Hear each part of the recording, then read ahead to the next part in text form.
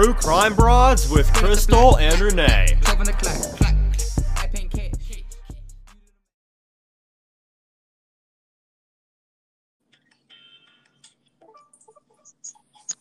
Well, hello and welcome to True Crime Broads. This is Crystal. And Renee. And we are coming to you tonight with a little bit different format. We are going to talk about Missy Bevers, of course, because she's our primary focus. But we're also going to talk about a different case that's extremely fascinating. And Renee, did you want to give us a little bit of an intro? Sure. Right. So many times in the past, me and Crystal, of course, talk all the time about, the Missy Bevers case and other things as well. And many times she's told me, she's talked about the Melanie McGuire case. And for whatever reason, I'd never heard of this case. I don't know how, somehow I missed it along the way. And so I do take, as everybody knows, I do travel a lot. And one of my travels, we had 4 or 5 hours. So I thought, let's find a good case to listen to. So we decided to listen to the Melanie McGuire case so I would know what the heck Crystal's been talking about. Yay! So I thought, let me just see what it is that she's talking about. So anyway, and I get the dates somehow confused, but I think I've got it right now. But anyway, on April 28, 2004, Melanie McGuire's husband, Bill McGuire, she said that her husband got into an argument. They were fixing to close on a house, and they fell asleep on the couch. And then they woke up, and she had kind of given in to buying a house that she really didn't want. And so she says to him, "Are you happy that you got your way, that you got the house you wanted?" And he got mad at her, and they got into an argument. And he slaps her across the face. She says, this is her story. He slaps her across the face. He stuffs a dryer sheet in her mouth, and she takes off running to the bathroom, locks herself inside, and she didn't see her husband again. He took off, she thinks. So that's kind of the setting stage for the case against Melanie McGuire. So again, later, of course, she is convicted of his murder because 3 suitcases end up showing up at the Chesapeake Bay Bridge. The first suitcase is found April 30th of 2004, which is just a few days after he supposedly runs off. And then the second one, May 11th, and then the third one, May 15th. These are all by different people. So we're going to kind of talk about this case and all the different, because of course it's another very complex case with lots of turns and twists.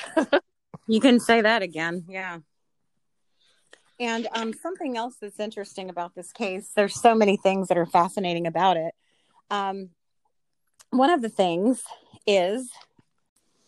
but what was really interesting to me is that those suitcases with her husband's body in them, they washed up on the shore at different times. And the first suitcase was found floating in the bay, actually, by a fisherman. And this poor fisherman opens the suitcase, apparently, and he sees Bill McGuire's legs. And we should have warned before we started that we're going to say some pretty gruesome and graphic stuff just because it's hard to avoid it in this case. Yeah, absolutely. So there's my warning. Sorry, I blurted out something gruesome before I warned. The second suitcase was discovered by a scientist who was walking on Fisherman's Island. And in that second suitcase out of the 3 was Bill McGuire's upper body. And then the third suitcase was pulled out of the bay, and it contained Bill McGuire's lower torso. So, and Bill's remains were wrapped in black trash bags, and there was a blanket in one of the suitcases that was a match for the blankets in the medical clinic where she works. And Melanie McGuire is a well-spoken mom, wife, mother of 2 little boys that she had with Bill McGuire. Their marriage was on the rocks, and she's made no secret of that. People that knew them knew that they weren't getting along. And Melanie has been forthcoming after the murder and even after her conviction, that they did not have a good marriage and that they were separating. The only thing is, we don't know how much of her story is true. Many people, including the prosecutor, they think that she's lying about the fight and lying about the entire thing is fabricated. It's possible the fight happened and he left, but it doesn't sound possible to me because he ended up, the prosecutor's timeline has him being killed that night and by her. So if her story is accurate, it makes her look innocent because he took off and she has no idea where he went. But in her story, which is probably not true, is that she claims that, and the evidence, showed that this doesn't add up because she was convicted based on him being killed that night. But she claims that he left and she never saw him again. But they did have sort of a confrontation that got physical. One of the things that I think, they always say that when people tell a story, there's, their side, the other side, and then somewhere in the middle. Well, Mm-hmm. I'm thinking, and it's just obviously a theory because I don't know, but I'm thinking that maybe the fight did happen and that's what provoked her to shoot him. And then she was trying to figure out how to cover it up. Unless she had it planned, maybe she had it planned the whole time, and then this happened. Because I can just see somebody getting in an argument, and she's trying to provoke it because she's just like, "Oh, I guess you're happy. You got your way. You got your stupid house. I didn't even want it, the stupid house or whatever." And he's just like mad at her, so he just like slaps her across the face and crams a dryer sheet in her mouth, and she's like, "You know what?" She just shoots him. I don't know. It's just a thought because that. Mm-hmm. That part of that story could be true, and that's the part of it that's true. And then, of course, he didn't just take off. That's the part where she, kills him and then dismembers his body and then drives, and dumps his body in the 3 suitcases over the bridge and then parks his car because she's seen on camera getting out of one of his cars, correct? Well, getting out of his car, not one of his cars. Yeah, exactly. She was okay. So here's what happened. She claims that she went to Atlantic City. Well, I'm going to back up for a minute. There's surveillance, really, really grainy surveillance video showing someone parking his car. It's not clear who it is, but apparently there's a timestamp and it just sort of lines up. But here's the interesting part about the car parking. I mean, the prosecutors say that she planted his car out there because she had concocted this whole story about how he was a compulsive gambler and he went to Atlantic City when he could, and he wound up there that night after their fight. And she said she was so angry. Now, here's the thing, though. She did not come up with this story about her going to Atlantic City that night until the media reported that there was video of her, on the Easy Pass freeway. There's a toll road, and I'm sure people in New Jersey are laughing because I'm probably getting this wrong. But you know how we have the Dallas North Tollway here, right? And you've got so apparently the Easy Pass is what's used. And the media was reporting that they had some proof that Melanie had gone across that bridge and was in Atlantic City. So after that, she starts telling the story about how she was so angry at him that night that she decided to drive to Atlantic City, and she happened to find his car, which seems kind of unbelievable. That's what people are saying.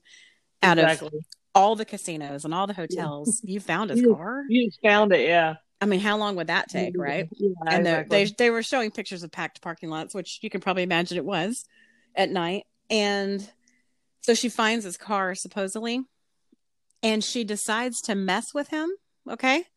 So she moves it from where it was at a casino, and she moves it to the Flamingo Hotel. And then she claims that she took a cab back home. There was apparent. Go ahead. No, I was just going to say there was apparently no proof. They could not find any cab fares to corroborate her story that she had taken a cab. Now, what the prosecution states is that she went to Atlantic City to plant his car. Now, here's the interesting part, though. How did she get back if they couldn't find cab fare? Because even in the prosecutor's story, wouldn't she need a ride back home? Yeah, I mean, and there's a couple places that I read that they think that there was somebody that definitely helped her because they think that it's impossible that she lifted these suitcases because they were too heavy over the bridge and into the water because other people tried to do the same thing and couldn't do it successfully until they got it down to about 40 pounds. So, here's my question. Here's my question. Who would help her that she wouldn't rat them out? Oh, but then again, I guess never. Then it would make her. Yeah, she would have never to be mind.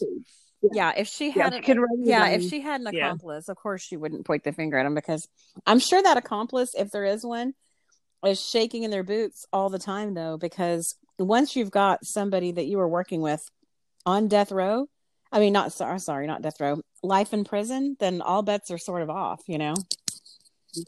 That would make me really nervous. Yeah, and she tried to get she called to get the Easy Pass. She attempted to get it removed, the 85-cent charge removed from her account history. And I found that interesting. I don't know how they found that out. I don't know if, she called or what. I don't know exactly how she did that, but that was in some of the information that I did. So yeah, I bet that when they, contacted Easy Pass to ask for any activity on her account, they had a customer service call, and they noticed that. That's interesting. I'm glad you brought that up. Yeah. And then the part about the car, this is another thing that I find interesting is that, so 2 days after she says her husband ran off and, he just left and took off, whatever. And she's just like, I don't know. He was mad. So she goes and files a restraining order against him because she's so scared of him and she's just petrified, he's going to hurt her or whatever. Then she goes and does this with the car. Right.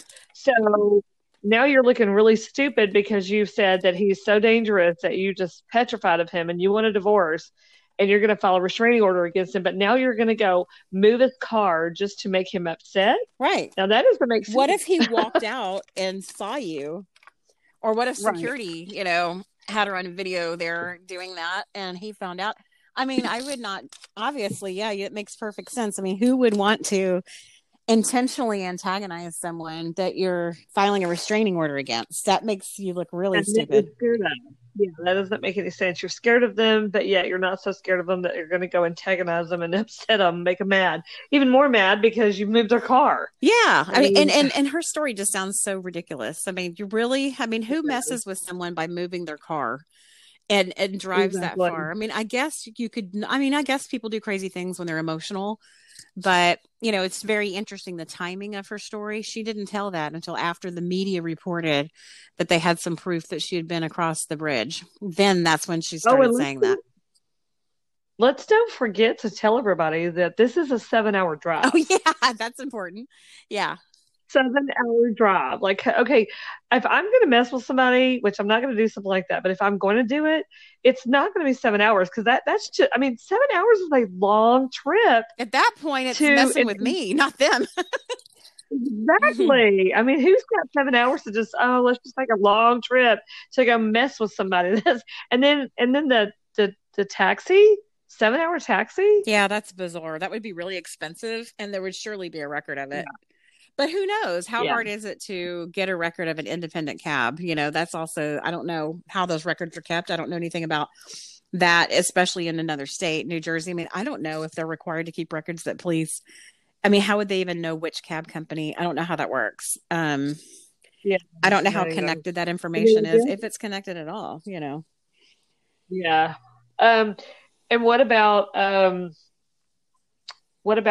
I don't know if you heard this part about there was polish, like fingernail polish found in one of the trash bags. Yeah. And they said that they were not able to trace it back to a particular bottle, but that certainly does point to a female being involved. And they said that the trash bags that he was wrapped in matched the trash bags that they had in the home. The blanket, like I was saying earlier, matched the blankets in her office. I mean, the evidence is starting to really pile up against Melanie. And I remember at the time when police they had they to help identify the victim who didn't have any ID, there was no identification in those suitcases. So it's really cool how cops can do this. And I'll put this on our Instagram. We can put it on Facebook as well in case people aren't familiar with this case and haven't seen it. Police had a sketch done trying to recreate what the victim looked like. And they did a police sketch. And as soon as it was, released to the public, one of Bill McGuire's old Navy buddies recognized him right away and picked up the phone and called authorities. So Bill McGuire gets identified. And guess who didn't, surprise, surprise, guess who did not report him as missing? Melanie. She says, "Oh, I don't know, I haven't seen him. We got in a fight, whatever." Oh, and something else. She filed for divorce while he was missing. Right. I know. And it's like, I don't even know how, honestly, I have to give defense attorneys credit. Mm-hmm. I couldn't defend them. I would be like, your story sounds stupid and I can't defend you. Well, I know. I'd be like, are you serious right now? Well, and also check this out. John Thank you. I'm going to look his name up. I thought I had it down. I used to say it all the time back when he was in the news, but I think it's Tacopina because it actually looks like, or actually Tacopina. It's like taco and then pina. Joseph Tacopina. Go ahead. All right. I'm just looking it up to make sure. Yep, you're right. I knew Joe Tacopina. You're right. Okay. Just wanted to get that straight so I won't keep saying it ridiculously. But anyway, he was her defense attorney. And boy, what a job, right? Well, anyway, check this out. There's even more evidence against Melanie, quite a bit more. They have a receipt, and we can also post this as well. Guess what Melanie purchased 48 hours before Bill McGuire goes missing? She bought a gun. And guess what the gun does? It matches the caliber of gun that was used in his murder. They were able to quickly determine, medical examiners could see that he had been shot twice. I listened to a podcast, like I was telling you, this podcast on the way home a few days ago. And one of the things that these ladies were trying to, I guess, defend her in ways that this case wasn't correct was, and I don't know how to correctly say this. So for anybody that knows more about this than I do, please don't laugh at me because I don't know what I'm saying, but I understand what they're saying. I just don't know how to word it. But anyway, so like, I know that a lot of things, like for instance, bullets have, different, what was it? The guy explained it like this, the kind of like the fingerprints of the bullet. Mm-hmm. Like your fingerprints are different, everybody's different. Well, every bullet, I guess, has different, markings or whatever. And they said that her gun had only 5, maybe grooves or something. I don't know how to explain it. And the one that shot him had 6. So I don't really know how to explain that because I think she's completely guilty. I don't see how she could not be guilty, but maybe somebody out there can explain that one because, and I don't know how accurate that is, but I found that interesting. So I don't know exactly what could cause that or, Right. And she purchased this gun from a place called John's Gun and Tackle Room in Easton, Pennsylvania. And they were saying that it matched. It's called a Taurus 38 Special that she purchased. And apparently it was consistent with, what they think was used to kill him, of course. And she purchases it 48 hours before his death. Before his disappearance / death. And, when she has a story for everything, she's pretty smooth. She's very articulate. She's very well spoken. I noticed that. Yeah. And she had another story to explain that she can explain all this stuff. It's funny. As people are saying that's a sign that she's a narcissist. She can so smoothly lie and or a psychopath, and just not even look like you're lying. Well, she said the way she Right. explained the gun was, oh, yeah, Bill said that he wanted a gun and he has a felony on his report. Apparently, he has a horrible driving record and he had received multiple, I guess, maybe even reckless driving. I don't know. But apparently, he had so many tickets. I didn't realize that driving could get you into the felony status, but I guess he had so many tickets pile up. Maybe he wasn't taking care of them. I don't have any details on that, but maybe it was reckless driving. I don't know. But apparently at some point that turned into a felony charge after he needed to have an attorney to help him. He was losing his license, basically about to lose his driver's license. So she said that he couldn't get a gun. So she decided to go get him one because she wanted it to at least be a registered gun that was purchased legally. So she was going to buy it for him. Right. I remember reading that. And what's so interesting about the reason that he wanted this gun is because so he owns a 2002 blue Nissan Maxima. And apparently the headlights for this Nissan Maxima are super popular, expensive, or there's something inside the headlight that is can be used. I don't know if they can sell it to make money or something like that. But apparently the headlights on his Nissan Maxima were stolen, not once, not twice, but 5 times. So apparently that was what she said was probably the reason why he wanted the gun, was because his lights had been stolen 5 times. Which, I mean, nothing else happened. I mean, yeah, I mean that sucks that somebody stole your headlights, but I just don't see somebody going, that's it. Yeah, exactly. That's weird. I've never had my headlights stolen. Isn't that bizarre? That is bizarre. Like 5 times. It almost sounds like someone's messing with you. Yeah. Well, you know what? And somebody made a good point in one of the podcasts, because I think I listened to 2 different ones, and said something like, well, how do you get away with this 5 times? It sounds to me like you've let somebody know or something, Mm-hmm. Like, I'm not gonna notice that you're out there stealing these. Go ahead and do it, and then I'll fix it, or do an insurance claim or whatever, and then do it again. Right. Weird. But yeah, so that was her reason for, or her, reason. Well, he probably wanted it because of that. Like, okay. Yeah, that's really wild. That is wild. Like you said, she has an answer for everything. Right. And there is surveillance video that does look like her, where prosecutors are saying that photo shows her entering a pharmacy to buy an American Express gift card, which she later used to express mail a package to prosecutors.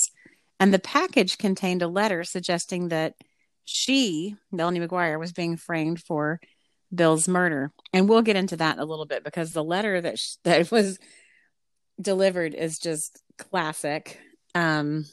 It's actually almost funny. If this weren't such a sad case, I would be laughing at it. So let's see. There was something else I was wanting to mention. Oh, and there was a prescription that was written on okay, so Melanie worked for a fertility doctor. She was a fertility nurse in a clinic. And the doctor there obviously has a pad for prescriptions. And Melanie apparently forged a prescription for a medicine that can knock you out. And right now I've lost control of the name of it. Do you have it handy, Renee? Okay, I lost it in all my notes. It's on the tip of my tongue. But anyway, this particular medication, I'll find it before the podcast is over. This particular medication she had written. So the prosecution's theory is that she used this illegally obtained prescription to get her husband drowsy, maybe put it in his drink or something. And then when he got drowsy enough, she shot him. And then she dismembered him, which is just crazy. And the prosecutors also say that she drained his blood because they could tell when he was in the suitcases. Isn't that crazy? That is crazy. Okay, so I found it. Chloral hydrate. Chloral hydrate. That's it. Oh, and here's something else that we didn't mention, as if we don't already have a tremendous mountain of evidence against Melanie McGuire. She admitted, because I think she realized she couldn't deny it because they had some proof, but those suitcases, she admitted, had come from her and Bill's house. And they were living in a rental, by the way. They had literally just closed on their new house and were about to move in when he got killed. And she said, "Yeah, I that looks like our suitcases, but the suitcases were in his vehicle because we were moving." And then they said, "Well, these trash bags, whatever, came from your house." And she's like, "Yeah, well, he had trash bags in the vehicle because we were moving, so everything was in his vehicle because they were moving." Right. Yeah, she was good. She had an answer for everything. And some of these things, maybe it's true, but most of them sound totally silly. But a forensic handwriting analyst hired by the prosecution said that the signature of the doctor she worked for, Dr. Bradley Miller, who we haven't mentioned this part yet, was also her lover. We'll get back to that. Was forged on his prescription pad. Oh, yes, here we go. The chloral hydrate was obtained. And get this, Melanie gets this prescription filled on the last day that Bill McGuire was seen alive. Another coincidence. I mean, yeah, exactly. Like how, at this point I would be like, man, I really thought I did a good job, but I really screwed up. So I'm guilty. I'm Exactly. going to go do my. I would have just folded, but nope. Melanie McGuire is arrogant enough to think she can explain all this away and just go ahead and be on trial and get away with this. And so she was having an affair, and the prosecution, this was what they saw as the motive. Not only did they have a bad marriage, Bill and Melanie, but also she was in an affair with the doctor she worked for. And it wasn't just a casual affair, just a convenient thing. They actually were planning a future together. And she wasn't just misunderstanding this, because on the stand, when the doctor, when Bradley testified, he said that he was in love with her and that he was planning to leave his wife and she was going to leave Bill, and they were going to eventually have a future together, but they did not have any immediate plans of that. And when Tacopina cross-examined him, he was careful to point that out. He asked the doctor, he said, "Did you have any immediate plans? Did you tell her you were leaving your wife and you would move in together soon?" And he said, "Absolutely not." There was really no concrete plan at that point. They just were both in love and hopeful that would happen. But you want to know it's really gross, if we're going to be honest. She was like 8 months pregnant while they were having a physical, active affair in the office. Yeah. Yeah. And I think that one of the interviews that I heard was of her actually talking.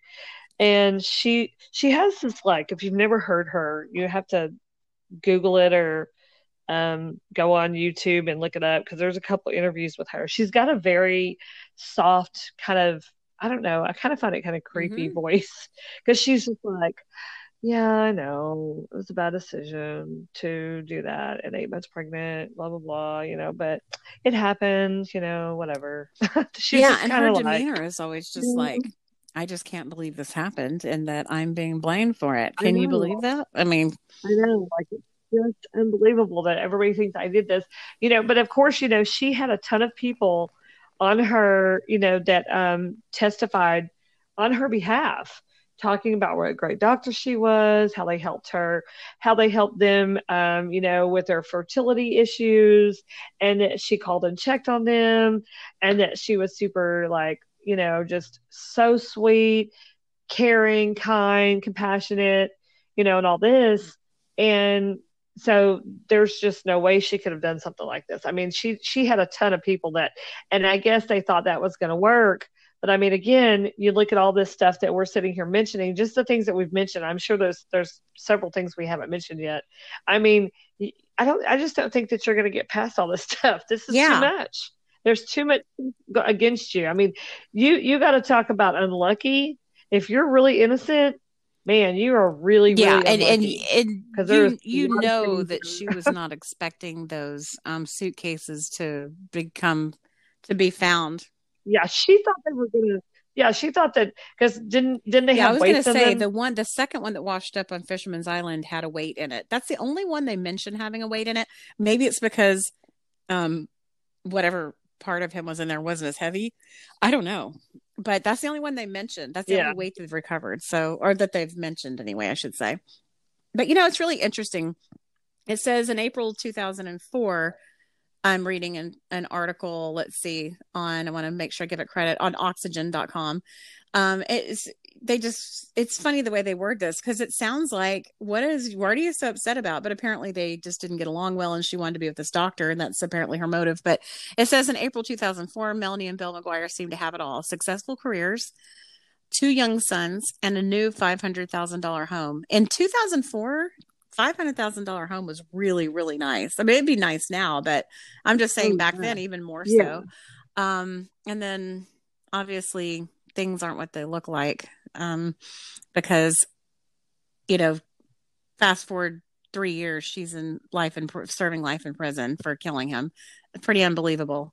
But she's not a stupid person. She was stupid to do this, but overall, she was pretty intelligent. She was born in 1972, grew up in suburban New Jersey. She went to Rutgers University, and she had a double major there in math and psychology. In 1994, she went to nursing school. It doesn't say it in this article, but she was like third in her class in nursing school. Nursing school is difficult, maybe it's second in her class, something high up there. And then anyway, so Bill was in the Navy, and he worked as a adjunct professor, and also he was a technical person. Computer analyst. Thank you. So anyway, yeah. And here's something interesting. Apparently Bill was married when they got together, but he was separated, and he had another girlfriend. So they kind of started off dramatic, you know what I mean? So anyway, just kind of interesting that something like this could happen, and that she would risk her freedom, risk never getting to raise her children that she apparently was crazy about, to kill this person. And here's the thing, we were talking earlier about them having an argument, or maybe not having an argument that night. The prosecution thinks it's all made up because there was so much pre-planning done. There's no way that after looking at this, that you can say this wasn't premeditated. In Missy's case, we say that, but wow, in Melanie's case, we have proof that this had been very well thought out, even though she got caught. But there was a lot of thought that went into it, and a lot of planning. I mean, planting that car 7 hours away, concocting a story. Oh, and this is something we haven't talked about yet. She said that he had a gambling problem, but what we haven't talked about yet is she was saying that he had gotten crossways with some mobster guys because of his gambling debt. It makes me laugh. Mobster guys, like, okay. Yeah, so these fictitious mobsters, and his sister, who he was really close to, and a bunch of other people are like, he didn't have any relationships with mobsters. What are you talking about? I mean, that doesn't even come close. And then apparently they couldn't find any evidence that he had ever even interacted with these types of shady characters or whatever that she was implying. But I tell you what, if we could, I have two favorite things about this case, and if you can say evidence is your favorite, one of my favorites is physical evidence that, we talked about this. The next two things I'm going to mention, they don't get mentioned on the shows about this case. And I was talking to my husband about that before we started recording. And I guess the reason why those TV shows that featured her case, I guess they didn't want to put this out there, because if there's not any mystery or intrigue about who did it, then I guess the show's a lot more boring, because you're kind of like, why'd they do a show about this? It's obviously it was her. So that's the only reason I can come up with as to why most of the TV shows did not mention these two things. One of them, now this did get mentioned on Forensic Files, by the way, on her episode. And the name of the episode gives it away. It's called Human Sawdust. And I don't mean to laugh because it's horrible, but I'm just laughing because it's completely ridiculous that we're even talking about this because it's just unbelievable that this woman could do this or that anyone could do this. But apparently the prosecution says that this is hard to say. So if you've got sensitive ears, it's time to turn this completely off. But apparently she had dismembered him with a saw. And she had drained his blood before that. And apparently down the drain, and the prosecutors, you and I talked about how can you not leave evidence behind? And prosecutors believe it happened in their rental home that they were about to move out of because they had just closed on their new house. They were in a rental home, a townhouse. And prosecutors think that it happened in the bathroom and she drained his blood down the shower. They have a big walk-in shower, it looks like from the pictures. And she just, at being a nurse, she knew how to do this. She knew how to drain his blood, and she knew how to clean it up and had the right kind of chemicals to put down in the pipes, apparently. It's really crazy that she could get away with this. But my favorite piece of evidence is after she saws him up, apparently there was dust particles, and it was his tissue that she had walked through. And the tissue, I guess like bone tissue and skin tissue, very fine, like sawdust on the bottom of her shoes. And that night when she went to go plant his car, she had tracked some of that into his car. So around the gas, the gas pedal and stuff is where they found this, because they obviously confiscated his car when they found it. And when they searched for evidence, they found this dust, and it ended up being her poor husband, dust from his body. So that's pretty just incredible. They actually have a picture of, I guess what they showed under a microscope or something. It says tiny pieces of flesh were found on the floor mats of William McGuire's sedan. A medical examiner said microscopic analysis, that's what it is, showed the material was not sloughed off through normal skin cell death, but removed through disease or trauma. I read that today too. That is insane. So there's proof that, like you said, this, because we all have dust. I mean, sort of like our dry skin sort of sloughing off all day, every day. And they're saying it wasn't that. It wasn't by natural causes that dust was there. Yeah, good point. I'm glad you brought that up. So then my other favorite piece of evidence is a letter that we discussed a little bit earlier, because they have a surveillance picture of her going into a store to buy a gift card that she used to mail stuff to the district attorney's office. And this is pretty amazing. I'm sorry, the office of the attorney general, I take it back. And it is a letter that is supposedly from one of the mobsters. And it's pretty amazing because, first of all, it's extremely long. This letter is long and rambling. And I'm willing to bet if a gangster ever did want to write a letter, number one, he wouldn't write a letter trying to make someone look innocent that is being blamed for something he did. And then number two, I doubt it would be long and rambling in the manner that this letter is. I would think a gangster would be pretty short and sweet, right? I mean, those guys earn their livings off of not talking, off not saying much. But anyway, this letter is pretty funny. She says stuff she actually says things like, she starts it off. I won't read the whole thing, but this one letter says, "Your office and the media have reflected on the life and death of William T. McGuire, and you've made it obvious that you intend to prosecute his wife. You and the media have exalted him as a decent person and a victim. He was a victim, all right, of his greed, his big ego, and his even bigger mouth." Okay, so this gangster is supposedly upset that the attorney general's office is looking at the wife. Now, that doesn't make any sense. They would be happy about that. That would be, they would be happy about. They would be like, we're not going to get, in trouble. And I think the funniest thing is as this letter unfolds, the person who's writing it, which the prosecution believes is Melanie, the person goes into discussing their relationship. And what gangster that's so angry with a guy that owes them money is going to write a super long letter and then also scold him for not treating his wife very well? That's ridiculous. It is How ridiculous. It is. I mean, it's how so could she not stupid. see this? And she goes, we'll Well, post this. I'll try to find a better version. The one I've been looking at has some kind of weird formatting issues. We'll try to find a good version of this to put online so people can laugh.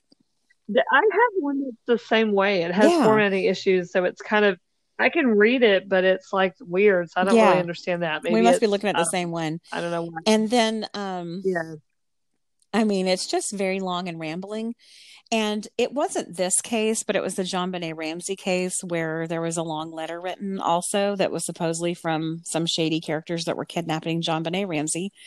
And, you know, I see a lot of similarities here. And the main similarity is that if a bad guy is going to write a letter to authorities or to someone, if they're kidnapping the child, it's not going to be a long rambling letter. And another thing that both of those letters have in common is that they both take digs at the husbands. You remember in the JonBenet Ramsey letter, there's one part that says, "Don't try to grow a brain, John." So that's implying that John's not very sharp. Well, Yeah. this one has a lot of stuff that's pretty insulting toward Bill McGuire. And then as you read and read and read, it's so long and so rambling. And it just looks like it was written by a woman, and not to be sexist against my own gender, but there's just certain differences between men and women that are usually true statistically. And one of them is that if a man writes a letter, it's pretty short and sweet. Now, of course, there's exceptions to all of this stuff. Yeah. I'm talking about probabilities and, you know, the norm. And if a woman writes a letter, it tends to be a little wordier. That's true with emails. The other day I had to write and ask a question of a mortgage person, and I wrote a couple of paragraphs, and he wrote back, "They're going to be fine." And I showed it to my husband because he always talks about that, how women write and write and write and write, write, and men are just cut to the chase. And that was a great example. And Well, and it's the same way with talking. Like, you know, I know when I tell a story, I have to tell the story before the story to explain the story. And my husband's just like, "Oh my God, hurry up." And then when they tell a story, they're just like, "Yeah, I came over here and did this." And that's the end of it. And you're like, "Well, I what know. happened before that? I'm Well, like, what well, how happened did you even after?" get there? Yeah. I had a friend in college. Yeah. That I had, you know, had a conversation with someone that she was interested in. She goes, "Tell me everything from hi to bye." But that's how women are. It's like, we want to hear the whole thing. Like, we're not bored. Yeah. You know, tell me the whole thing. Yeah. Yeah, we want to know what happened before because that leads up to where Right. you're at now, and then we can understand everything. But if we don't know the before, we're just like, I'm so Yeah. confused. How'd you even get there? Exactly. I don't Don't just understand. pick up if everything Yeah, got crazy. I want to hear what built up to it. right. Yeah, and that explains the differences between men and women because you know they just my husband will just start talking. He'll just say blah blah blah, and I'm like, what?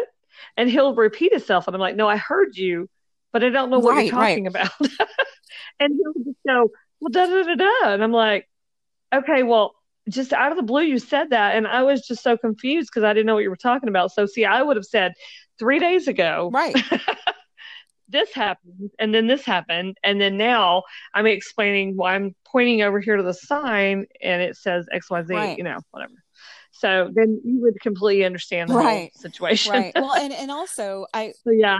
He wrapped right. himself Well, on and that also one. in the JonBenet Ramsey case, when they were talking about the letter, the FBI had said that in the history of the FBI,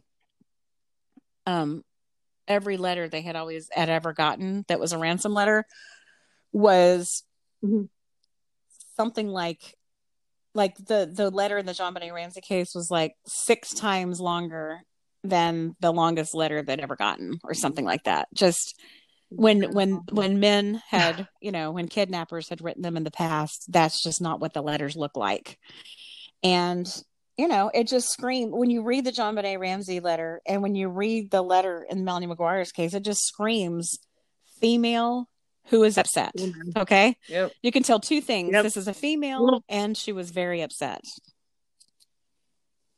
I mean, here's another part. I guess I didn't realize there was several letters, or unless this is just a different part of it. But here's another part of it that totally sounds like a woman to me.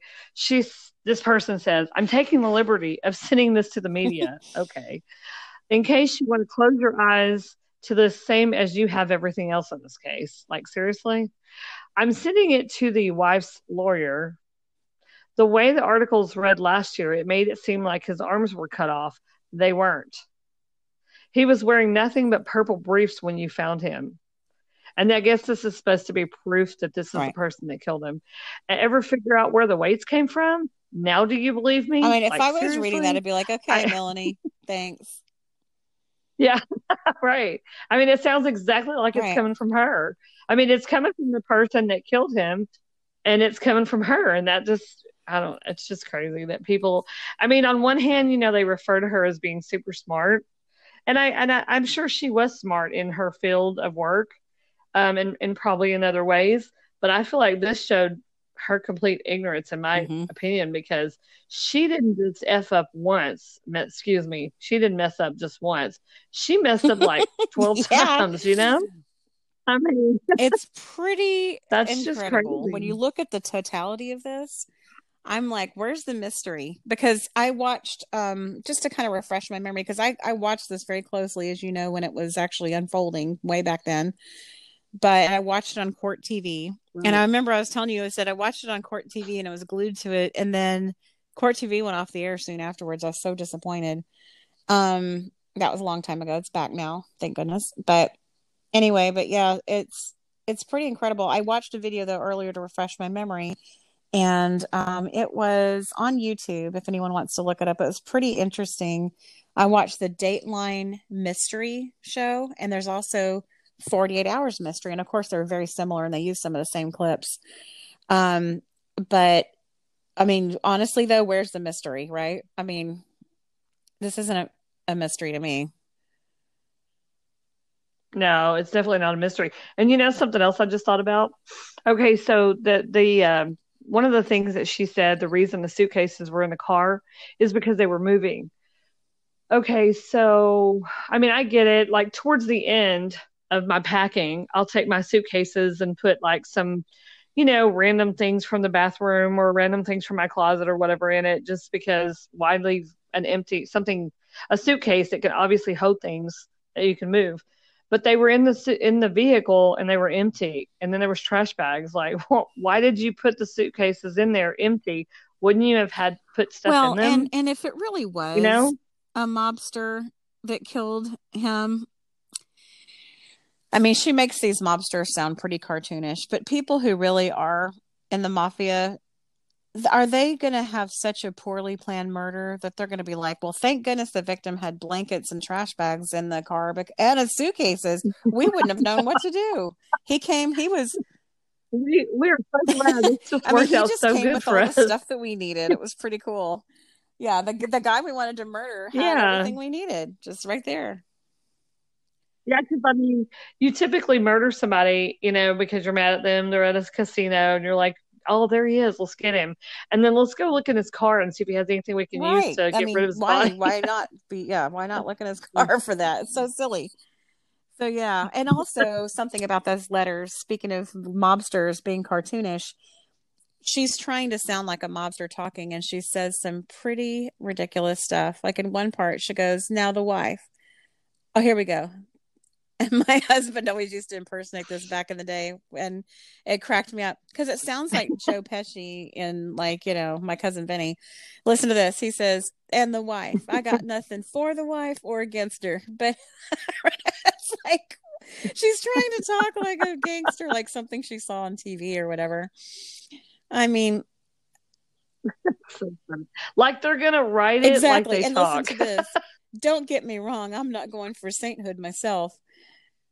But it's just funny, these lines. I can just hear Joe Pesci saying them in my mind when I read them. I mean, this whole case is just silly. And to think that there's people out there saying that she shouldn't have been convicted. Now, there are cases I feel that way about, and they're tragic. But do you see any little opening in here that she could be innocent? I don't see anything. I mean, even that one little thing that I told you about earlier. Well, actually, and then of course the lady saying, that she couldn't lift the suitcase, because it was too heavy or whatever. But they're not taken into account, in my opinion. I think you noted this to me earlier, or maybe I read it. I don't know. That they drained her blood. She drained his blood from his body, so that's Yeah. obviously going to make him I think I sent you that in heavy Messenger anyway. when we were chatting earlier. I was saying that, Yeah. yeah, I mean, if you cut someone a third of a person who's had all their blood drained in a suitcase, that's probably not all that heavy. And that's really gross to say. But yeah, that's what I was telling you today is that, I mean, people who say that it was too heavy, I mean, would it really be though? I mean, well, somebody was trying to guess at the weight of this person's torso, and they were saying, and I don't know how they're basing this on, because obviously everybody's different. Everybody's proportion completely different. But they were trying to say that they were going to be conservative and say that it was 80 pounds, but it's more towards 94 pounds. Okay, so 94 pounds and it's 80 and she couldn't lift it. I mean, I don't know. It just doesn't make any sense to me that you can even come close to guessing what the weight of his. I mean, unless they weighed it after they got it, out of the bay, I don't know. But she was trying to say that it was just absolutely impossible because they tried to recreate it. So they took weights and put it in a suitcase, and they literally went somewhere, and this girl tried to lift it, up to a certain point to get it like over a rail. And I guess they measured that. They did a whole recreation thing, and she couldn't even begin to get it that far until she got to the 40-pound mark. They kept taking weights out of it until they got to the 40-pound, and that's when she could lift it up a little bit. So, I mean, I'm like, well, I don't know about that, because I think that if you want to do something bad enough, you'll figure out a way. Well, and a detective in the trial testified that the guardrail right there on that Chesapeake Bay Bridge, where they believe that the suitcases were thrown over, that guardrail on that bridge right there is 31 inches high. And there's a little place where you can pull over there. And that's an inch higher than the largest suitcase that was carrying the victim's remains. So... Yeah. That's not even that high up. So, I mean, and they have the, I'm assuming, maybe I don't, I would think they would have them, that, the handles that extend out. Yeah. I mean, and you could use any number of those things to, move it up. I mean, I don't know. There's all kinds of ways. She did not have, now this is assuming there was no accomplice. There might have been a big muscular guy doing this, no problem. But let's say there's no accomplice. I mean, you know how adrenaline is. She could have just slung him over there. I mean, knowing that she had to get out of there quickly, because, they say like women, like moms can lift a car that's on their kid or whatever out of adrenaline. Yep. So who knows? Yeah. And this is a pretty, obviously a big deal. You don't want to get caught. And so you got to get it in there quickly. You don't have all day to be trying to lift it up and be all like, oh, I can't lift it, So, but yeah, even with those two little things, I don't see anything that you could even remotely, that even remotely makes me exactly. go, and we've talked in the past about there's cases where they can match trash bags, not just like, oh yeah, it's the same brand that she had, but like, it matches the patterns of the time that they were manufactured, so they could tell it came from the same box or one of a few boxes. And experts said in the trial that the patterns and the dye lines in the bag and the trash bags in her house prove that they were manufactured in the same factory and on the same production line as the ones that Bill McGuire's body was found in. So that's pretty damning evidence too. It's just, if there was only one of these things true, you might be able to explain it away, but there's a pile of them, There's a list, a long list. And that's why I was, when I listened to this case, because I was expecting it to be one of those cases where she was convicted, but, there wasn't any evidence, and maybe it was just because they couldn't figure out anybody else that could have done it. So she got, and then I listened to it. I was just shocked. I was like, wow, this lady did it. And then to have people like trying to, prove her innocence. I'm like, man, you got a job. You're going to be busy. Yeah. Well, and here's something else I'd kind of, there was a lot of details I'd sort of forgotten about from the original trial. And here's one of them. I do remember it now that I've seen it, but I don't know if we talked about this earlier today, but there's an FBI agent who specializes in video analysis. He testified in the courtroom that a grainy surveillance tape of the Atlantic City Motel parking lot shows an SUV pulling in behind the victim's sedan. And this FBI agent said that the the SUV is such a grainy. I mean, there's still shots of the grainy video in here, and I'm on Murderpedia, and it is very grainy. But what they're saying is they can tell that it's a SUV, and it shares a lot of the same characteristics as the defendant's Melanie McGuire's Nissan Pathfinder. So, it's not definitive, but it's just one more thing that doesn't look good. How did she? Are you talking about when she planted the car? When she took. Yeah. So how did somebody had to be driving her car though? You can't drive two cars. So I remember back then thinking, wow, that's wacky. But I think the one theory that I think they were going with back in the day was that she drove his car there, and then she took a cab all the way home. And then, wait a minute though, why would she come back with her Pathfinder? She would drive her car there first, wouldn't she? And then go back home, and then take his, and then drive hers home. So yes, you're right. So either that's what happened, or she had an accomplice. Follow her out there. Yeah. Which is easy, either one. But, obviously if she's still maintaining her innocence, she can't ever, say anything about the other person. Who would be an accomplice to that? What if one of your buddies was like, hey, Renee, I chopped my husband up into several pieces, and I need you to help me get the suitcases over the Chesapeake Bay. And I'm also going to need you to follow me out to Atlantic City. It's 7 hours each way I need to plant his car there to make it look like he was abducted or murdered there. Are you available? I'm going to be like, well, I have really busy days. I'm going to have to come back to you on that one. I would go tell the police. I got a podcast. I'd be like, sure, let me get back to you. And then I'd call the police, Right? I'd be like, I got a call. Hang on real quick. Some shady character, like she's implying that would kill Bill. Maybe she actually knew some shady character she could pay to do that. I don't know. But what about this? I mean, I'm just wondering if she told the guy that she was having the affair with, hey, I need your help with this because I want to be with you, and I can't with him because he's going to take my kids away. So I'm going to need you, and if you don't do it, then I'm going to blame it on you. That's interesting. But what's crazy is that the doctor. I'm glad you brought this up because two people who testified in the case. I'd sort of already alluded to it, that the doctor had admitted that he was in love with her and having an affair with her. And then the other person, and he was bugged by the prosecution and bugged by the police. And he talked to Melanie, and, the phones were tapped. I should have said they were bugged. And he was saying stuff like, hey, listen, did you do this? So he helped get her put away, or was trying to, and she said that just broke her heart. Right, she still loved him. Yeah. And then you remember that. And then how about the other guy, who was a guy that she was friends with in school, in nursing school, and he had apparently a big crush on her, and his name was Finn, Finn,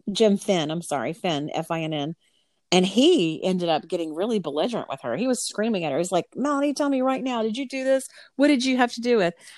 But apparently she was good. She didn't crack. I don't know if she knew that her lines were bugged, or if she suspected they might be, but she did not admit anything to anyone. So it's just kind of hard for me as far as we know, she's never breathed a word of this to anyone. So it's hard for me to sort of conceptualize that she concocted a scheme that involves another person, I don't know. Yeah. Maybe. Yeah. I'm struggling with that though, because she hasn't cracked and hasn't told anybody, and has maintained her story. Oh, and That's another thing, and you mentioned that just reminded me that one of the in the defense they were saying that um, hang on, I might be getting confused with what I'm trying to say. um, her story, she repeated her story the same over and over and over, and she Mm-hmm. never changed her story, and so that they tend to think that her story is true. But I mean, if I tell you a story and I say, last Friday I went to the store and got something at Walmart. It was around 8 p.m. and I left there around 9. I came home, I unloaded my groceries, I sat down and watched, a TV show for about 30 minutes, and then I went to bed at 10 p.m. I mean, if I said that 3 or 4 times, I'm pretty sure I could continue Yeah, saying that, and I'm sure she's said the story. So that doesn't convince me just because me she said too. the same story over and over. Because if she continues saying it, I mean, heck, she could even in prison, she could even write it down and Mm-hmm. just look at it every single day. Well, eventually you're gonna, and then especially if she believe, you can actually start believing it. I mean, that doesn't convince me that she's innocent just because she continues saying the same thing over No, and over me again. neither.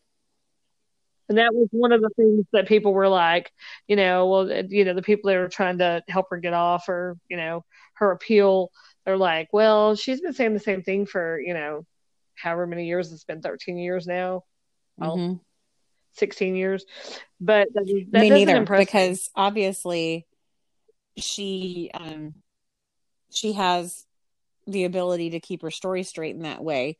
But I just, I shouldn't say I wish she didn't do this, because I'm glad she got caught, because I think she's guilty.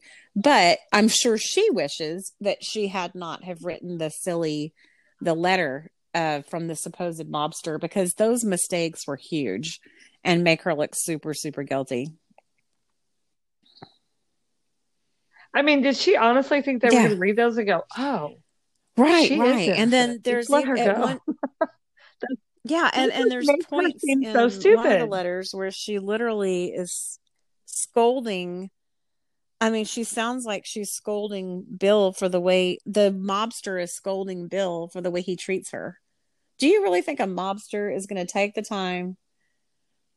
And how would a And why mobster, would he care? yeah, I how would mean, he even if know you that murdered anyway? someone, you're really going to tell the attorney general's office Exactly. that you're just really disappointed in the way he treats his wife? I mean, that's ridiculous. I mean, there aren't many guys that call their friends and go, Mm-hmm. listen, are you being mean to your wife? Have you, been like Mm-hmm. spending time with her? Guys aren't like that. I mean, that's just not the way they are. I'm not saying that there's not any in the world because I'm sure there are, but typically men are not, emotional like that. They're not like, Something really oh funny. man, So you better be supposedly the nice. mobster says this in the letter. So why write this? Well, I can tell you now to abandon the print analysis and even analysis of the type.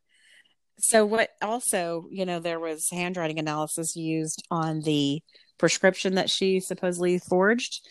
She allegedly forged. So she's just sort of telling them not to do handwriting analysis or type analysis for this thing that she typed up. And it's just funny. Oh, here we go. Another part of the letter that's really funny is she said, because Billy Mack, okay, apparently this mobster has a nickname for Bill McGuire. Billy Mack brought everything that was needed to do him and more. Not on purpose, of course, but it was easier than anyone could believe.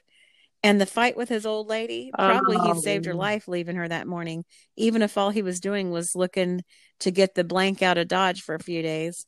I'm guessing you didn't find any of his cell phones, the ones that weren't traceable anyway. The point of it is, it was necessary. If she was with him, she would have gone and done the same as him. I mean, blah, blah, blah. It's very rambling.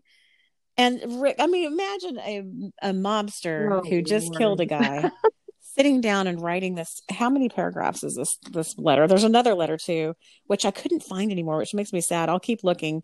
But back when this was going on, the letters were on the internet, but now they're dead links and stuff. Okay, there's 1, 2, 3, 4, 5, 6, 7, 8, 9, 10, 11, 12, 13 paragraphs, and some of them are quite lengthy. That is that's like a research paper kind of stuff. Wow. And a mobster is just simply not going to sit down and Yeah. put this together and say these things. It's like, excuse me, I need to write a letter. You're I know. gonna have Can't to you see the just go mobster's like, kill can some someone people by proofread it? I yourself. mean, I've before I got a letter to write. It's so stupid. Yeah, I'm not a very good I mean, speller. Help me out here. Oh, yeah, this case is, I mean, I don't know, like I said, how I missed it, but I was very enthused and well, me I was too. just And I shouldn't have in laughed earlier shock when I was over talking this about the whole sawdust crazy case. because honestly, it's horrible. But it's almost like I'm laughing just because I can't believe how much evidence there is and just how brazen and how arrogant she was. And then to think that she was going to get away with this. And something else I came across today that was on some of these videos on YouTube. She had kept these kind of fascinating and creepy videos of herself. Now she called them, she called them video diaries. Did you watch any of those? The diaries. But yeah, like today we would call them vlogs, right? But Yeah, she was sort of I did. vlogging her experience being on trial. And, Right. it's funny. She's so good that there were parts of it where I started to really feel sorry for her because I could see how much stress she was under. But then I realized, I'm like, wait, this is a cold, calculated murderer. And Right. she is a danger to society because, I mean, part of the reason why you put people Right. away is because for punishment. Well, supposedly it's supposed to be for, what's the word when you're trying to, rehabilitation. But I don't know about that. I'm not sure. But the other thing is to literally get them off the street, right? I don't I'm think sorry, I it just really talked over you. determines The main reason is to get them off the street. Yeah. And I really feel like Okay. Melanie McGuire needs to be taken off the streets. She would do that again if she got sick of the next guy. I mean, what would stop her? Oh, absolutely. I mean, yeah.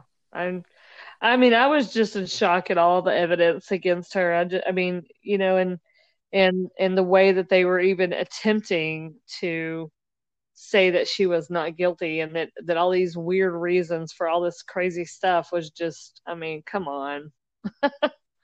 That's just bizarre.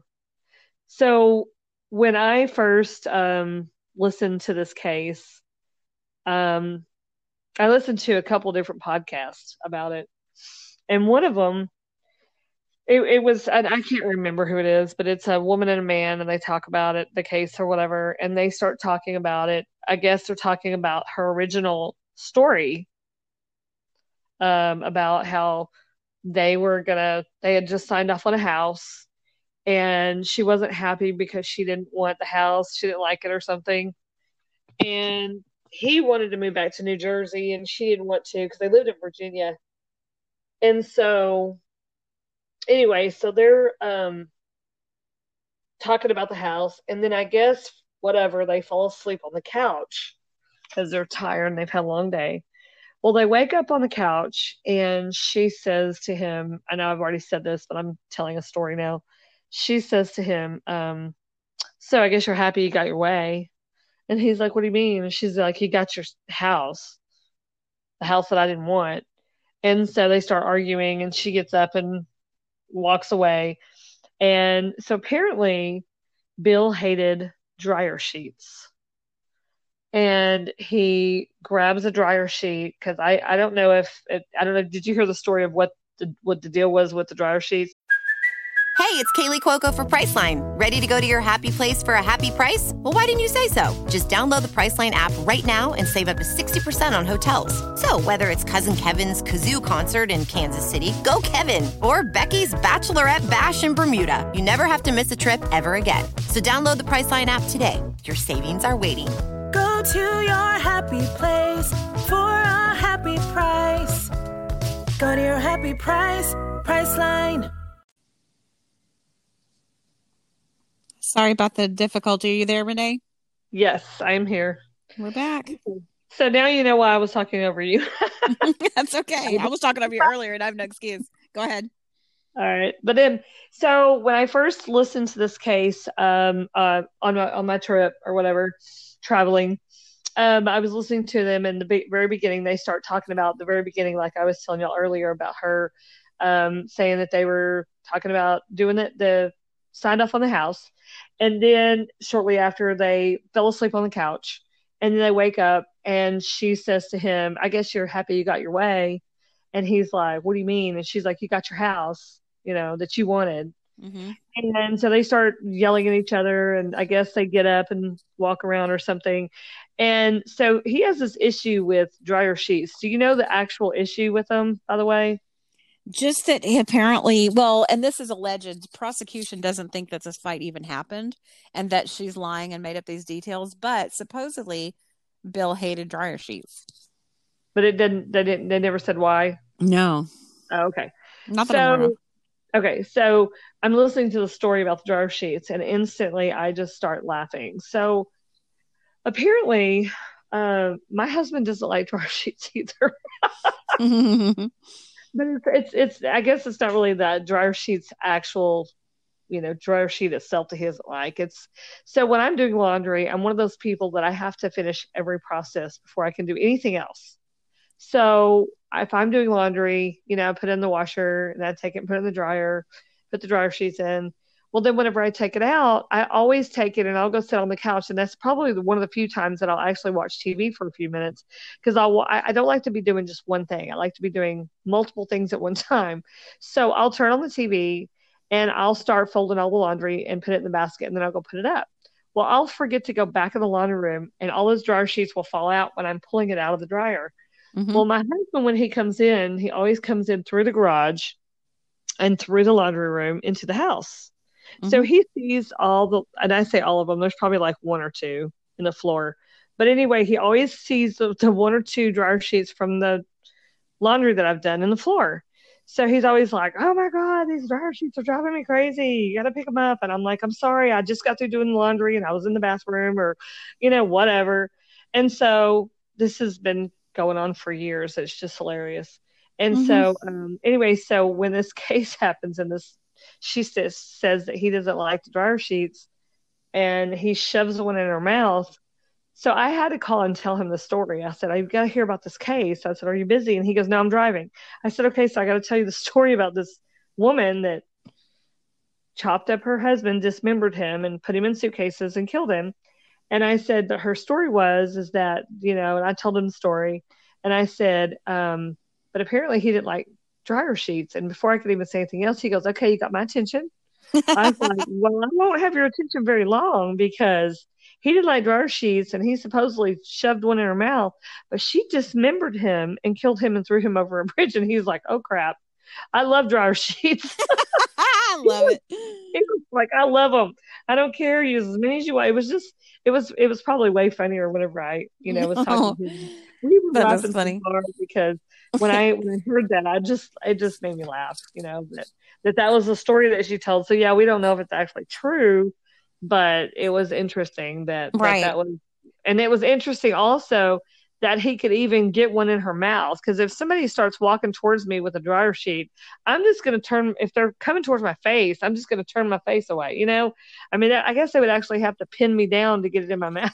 Right. I mean, I guess it's possible. There's a few possibilities. She either heard about that happening to someone and thought, I'm going to use it for my life, for that night that I killed him, or that fight actually happened, but instead of it ending with him storming out, it ended with her going ahead and with her original plan to kill him.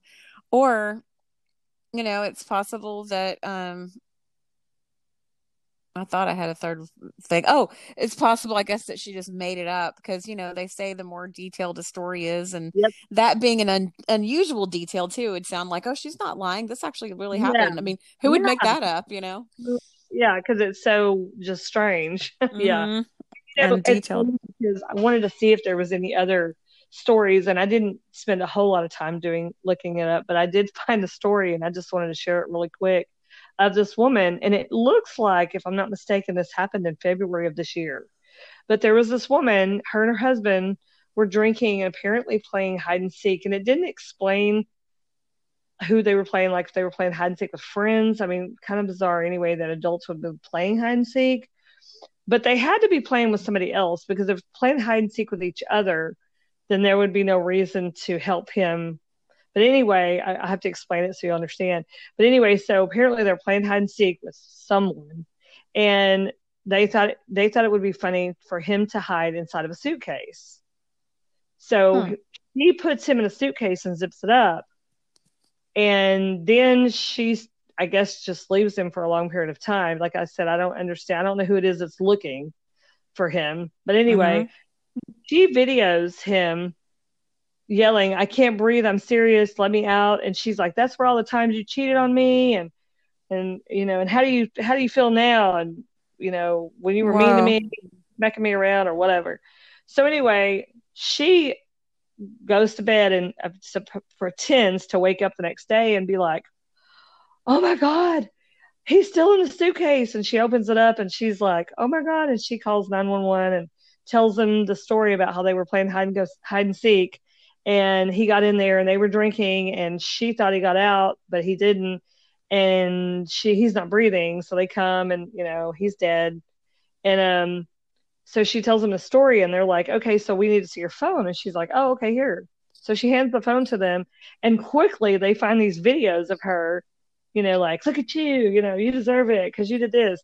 I mean, it's like, it just blew my mind that, first of all, something so bizarre. Right. Anybody, you couldn't, me and you've talked about being claustrophobic before. You couldn't pay me to get in a suitcase. Oh, heck no. There's no way I would even consider it. I would be like, not no, but heck no. But anyway, I just found that so bizarre. That's totally bizarre.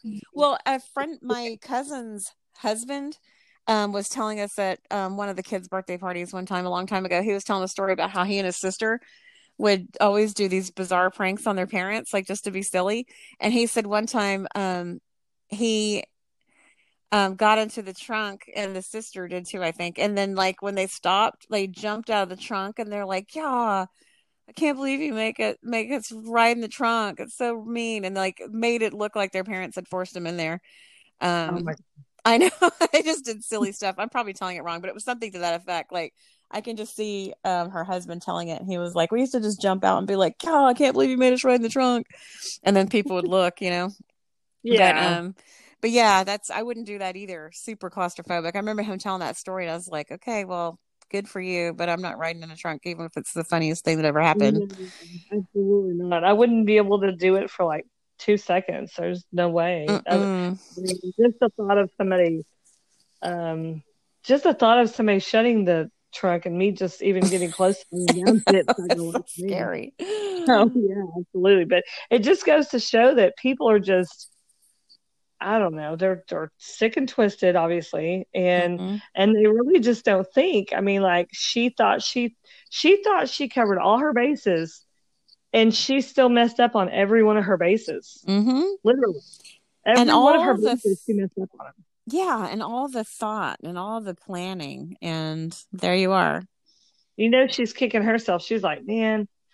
I mean, I would be like, God, I'm an idiot. And when she was interviewed, I think it was like during the trial she was being interviewed, or maybe after the conviction. I couldn't really tell, but she was saying her one regret. I'm sure it was all the things that caught her up with her, but she was making it sound like her regret was that she didn't leave the marriage sooner. She goes, "Yeah, I don't think I would be here if I would have just left when we had that one big fight, and I wouldn't have been accused of all this." And she's still to this day, she's still maintaining her evidence. There was a hearing she went to last year, as recently as 2019, about a year ago, and she was claiming that the conviction needs to be thrown out because she had insufficient defense. Yeah, there's those two ladies, and I believe they introduced themselves as doctors, but they both deal in like criminal justice type stuff.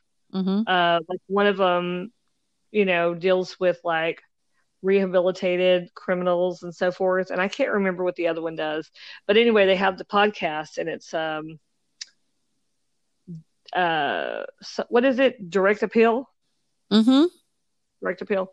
They have a podcast, yes. And so they're the ones that are doing this interviewing of her and talking to her and trying to figure out, and they're trying to figure out if they can prove that she's either lying or telling the truth. So they're not on one side or the other. But yeah, I found it interesting that that they were trying to do that, and it was so recent. They went to CrimeCon, and they said they were going to release. They were going to not really release, but tell, because one of the guys that was interviewing her, he kept saying, "And who do you think she's guilty?" And then a few minutes later, they'd say, "Oh, so you think she did it?" Like that. And they kept going, "Good try. We're not going to tell you." She said, "We'll tell it at CrimeCon." Oh, there you go. Yeah, what they thought, but yeah, it was very interesting. Yeah, I enjoyed the podcast. I listened to 2 of the 3 episodes, and it's called Direct Appeal. I really liked it. Yeah, and yeah, let's see here. Yeah, and they recorded those last year, so I think that that hearing sort of got everyone talking about it again. Oh wait, I take it back. I didn't realize this. All of their episodes are about Melanie McGuire. Is it? Interesting. So they're kind of like us. They're kind of like us with Missy Beavers. Yeah, it might be. Not all of them, but a good chunk of them are about that case. Wow, I didn't realize. It makes sense that they would, try to work towards. And I get that. I get just thinking about somebody going to prison forever, and they're not, guilty. Right. It makes you sick to your stomach. Right. But they said the first time that she would be eligible for parole would be when she's 100. Yeah, like 103 or something crazy like that. Yeah, I said 100 even, but I don't know. Either way. Oh, really? Yeah. Well, she's not getting out unless something really crazy happens, and I don't see that happening. Yeah, I don't either. I don't see how you could overturn any of this. Like you would have to come up with just as bizarre reasons for all of this as they are. Mm-hmm. Mm-hmm. That's crazy. But so I wanted to ask you what you thought, because I was actually thinking about this today, because we talked about doing and now we're talking about Missy Beavers, about doing I'm sorry, my brain's not thinking of the word. The big signs. Oh, a billboard. Thank you. I was like, what is the word I'm looking for? Mm-hmm. Anyway, so talking about getting a billboard. And then I also thought about, I don't know how crazy it would be, or if it would be something that would be worth doing, but getting like a huge banner or a billboard, either one. I know there's not very many billboards. That's why I was thinking of a banner, but just getting something that we could get, because you can get banners and put pictures and all kinds of, cool stuff on them, just to get her face and her name in front of people that see it every single day. Yeah, that's true. And I also think that maybe some kind of a grassroots thing with the locals, with people of Ellis County. Maybe, I don't know if I want people to petition, but like maybe hold up signs in front of the police department. But I was thinking maybe more like maybe writing letters to the Attorney General's office, or because the citizens deserve to feel safe in their own community. I don't live down in that area anymore, but just people who do, I would think, would be concerned about their personal safety, the safety of the whole community, and maybe contact the Attorney General's office and say, at what point do the Texas Rangers step in and take over? Maybe if a police department is just in over their heads due to lack of experience, not because they have any. I definitely don't think there's any wrongdoing. I don't think that the police are covering anything up. I know that people gossip about stuff like that. I just don't see that. And I know you don't either. But there could be, the only fault that they have could just be that they haven't done a big murder case more than once every generation. So it just might be time to get some help. And who demands that? I don't know. I don't know if that's even something you can demand. If the family could demand that, if the citizens could get a online petition going and deliver it to, I don't know. What happens? What do you do when the people, the taxpayers are saying, we don't think that that things are going well, and it's no fault of MPDs except maybe just not accepting outside help. That's a problem, or not handing over the case in the first place to the Attorney General's office because they knew that they weren't equipped for it. Just updating the public, so you can Google Missy Beavers on Google, and the earliest you will come up with something, or the most recent thing that you will come up with is I think it's in December of 2019, but from the police, it was April of 2019. And I think the December was just an article or maybe someone posted an article or something like that. I mean, that would be good to just update people and let us know that you're, still working on the case, or that, you still have someone or several officers that still work the case on a, consistent basis. And maybe even, like we said, release some more information, or tell us why you can't release some more information, or I don't know, but you know what I'm saying? Just listen. We've had nothing. So, I know. And I think that's why we talked about that, and that's why these drastic ideas pop in people's heads, I think, about it's time to demand more, or it's time to turn it over to the Texas Rangers. The reason people are thinking and feeling those things is because we're losing patients from not knowing what's going on. Right. Any kind of an update would be fine. Anything, just anything. Yeah. And I was looking up other cases to see the different things that other people have done to keep cases alive. And that's where, I found the information about the billboard. And I was kind of thinking about it anyway, because I told you about that case that I seen years ago in Red Oak that had a billboard, and it had the woman's, picture and her grandson, and it had, reward or whatever. And it was up for a long time. But anyway, I saw that, and I read about some cases, and then I read about a few that had, banners, and then some people would make flyers and post them everywhere. So there's all different kinds of, things that we can do. So if, we just don't have the means of paying for, a billboard, but, hey, I guess maybe you remember the Christina Morris case? Mm-hmm. That unfolded. That happened really close to my house. It happened. Yes. She disappeared from the shops of Legacy over here, and there was flyers everywhere with her picture on it. Have you seen me? I mean, we would go out to eat there, go to the movies there, where she disappeared, and they were everywhere. It was really eerie and sad. She was actually found not far from my dad's mom's house. When they finally found her, I think it was her that when she found, like, over in Dallas somewhere. I think so. Yeah, that was it. I couldn't remember if it was her or another person, but wait a minute. You know what? I think that might be someone else, because didn't they just never find Christina Morris? I'm way outside of my expertise here. I shouldn't be talking about this case because I know almost nothing about it other than, let me see here. I'm looking up really quick. Okay, yeah, they did find her. Sorry, they did. You're right. Yeah, I think it was her that was found. I mean, it was like literally around the corner from, because my mom took me over there. I mean, not like specifically, but we were driving around, and she was like, "Oh, around the corner is where she was found," or whatever. So, right. But yeah, I do remember that, and I mean, it was like the help find me poster or whatever that circulated on Facebook like pretty much every day. I'm not kidding. Every single day. They found her remains in a wooded area in Anna, Texas, which is north of McKinney. Yeah. Oh, okay. That's what it says here. So it must have been somebody else that was found in the area of Dallas that I'm thinking of, because it was definitely not Anna. Okay. Yeah. And this is really sad, because that area is growing. Anna, Melissa, all those smaller towns north of McKinney, because Frisco and McKinney have exploded so much, and now Prosper is exploding. So it's almost like people are trying to run away that don't want the explosion in the population and all the stuff going on and the traffic. So they're running up there. So now Anna has really grown considerably. And it says here that she was found because excavators and construction people were working to clear an area for a project. So that's really sad, but that's how she was found. Goodness, sad.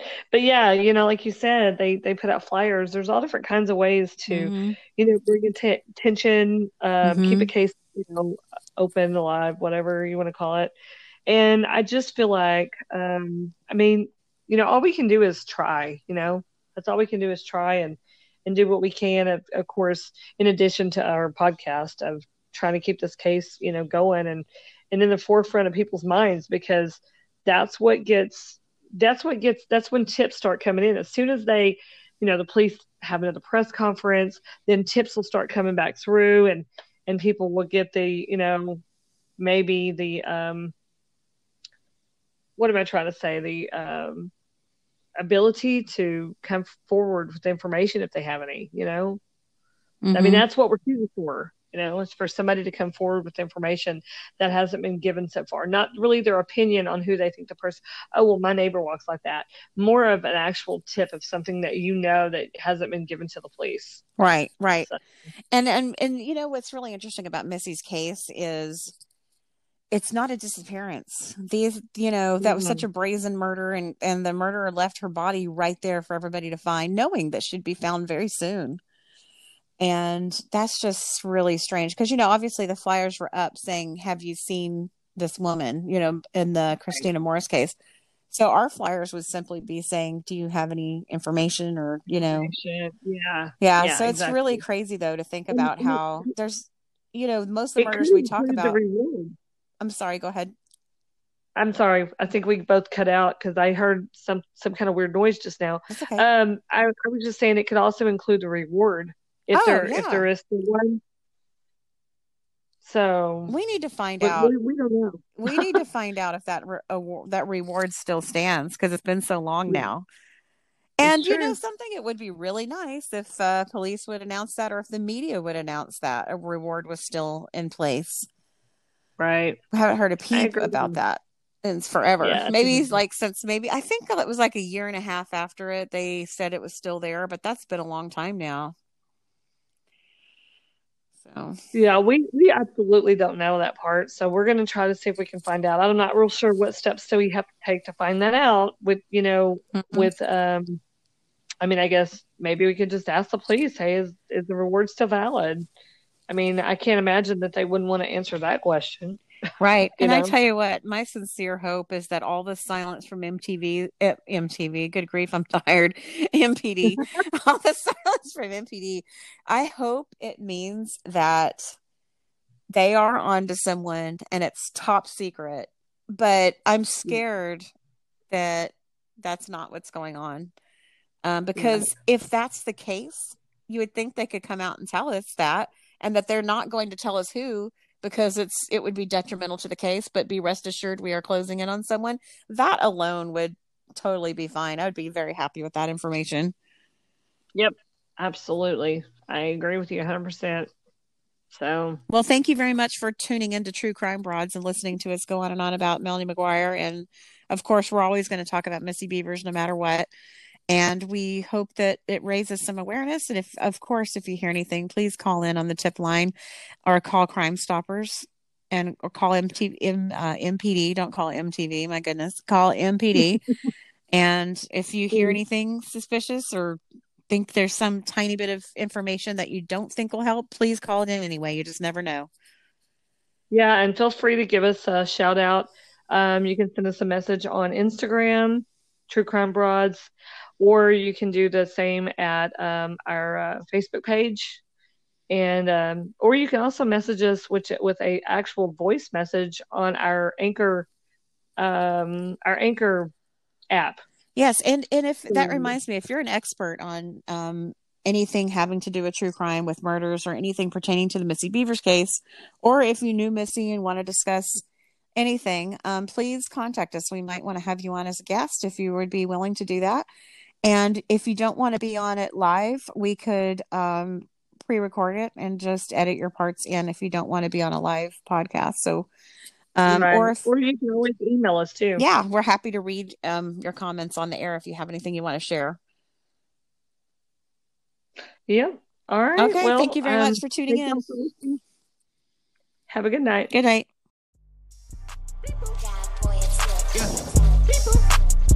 Yo, Pierre, you want to come out here?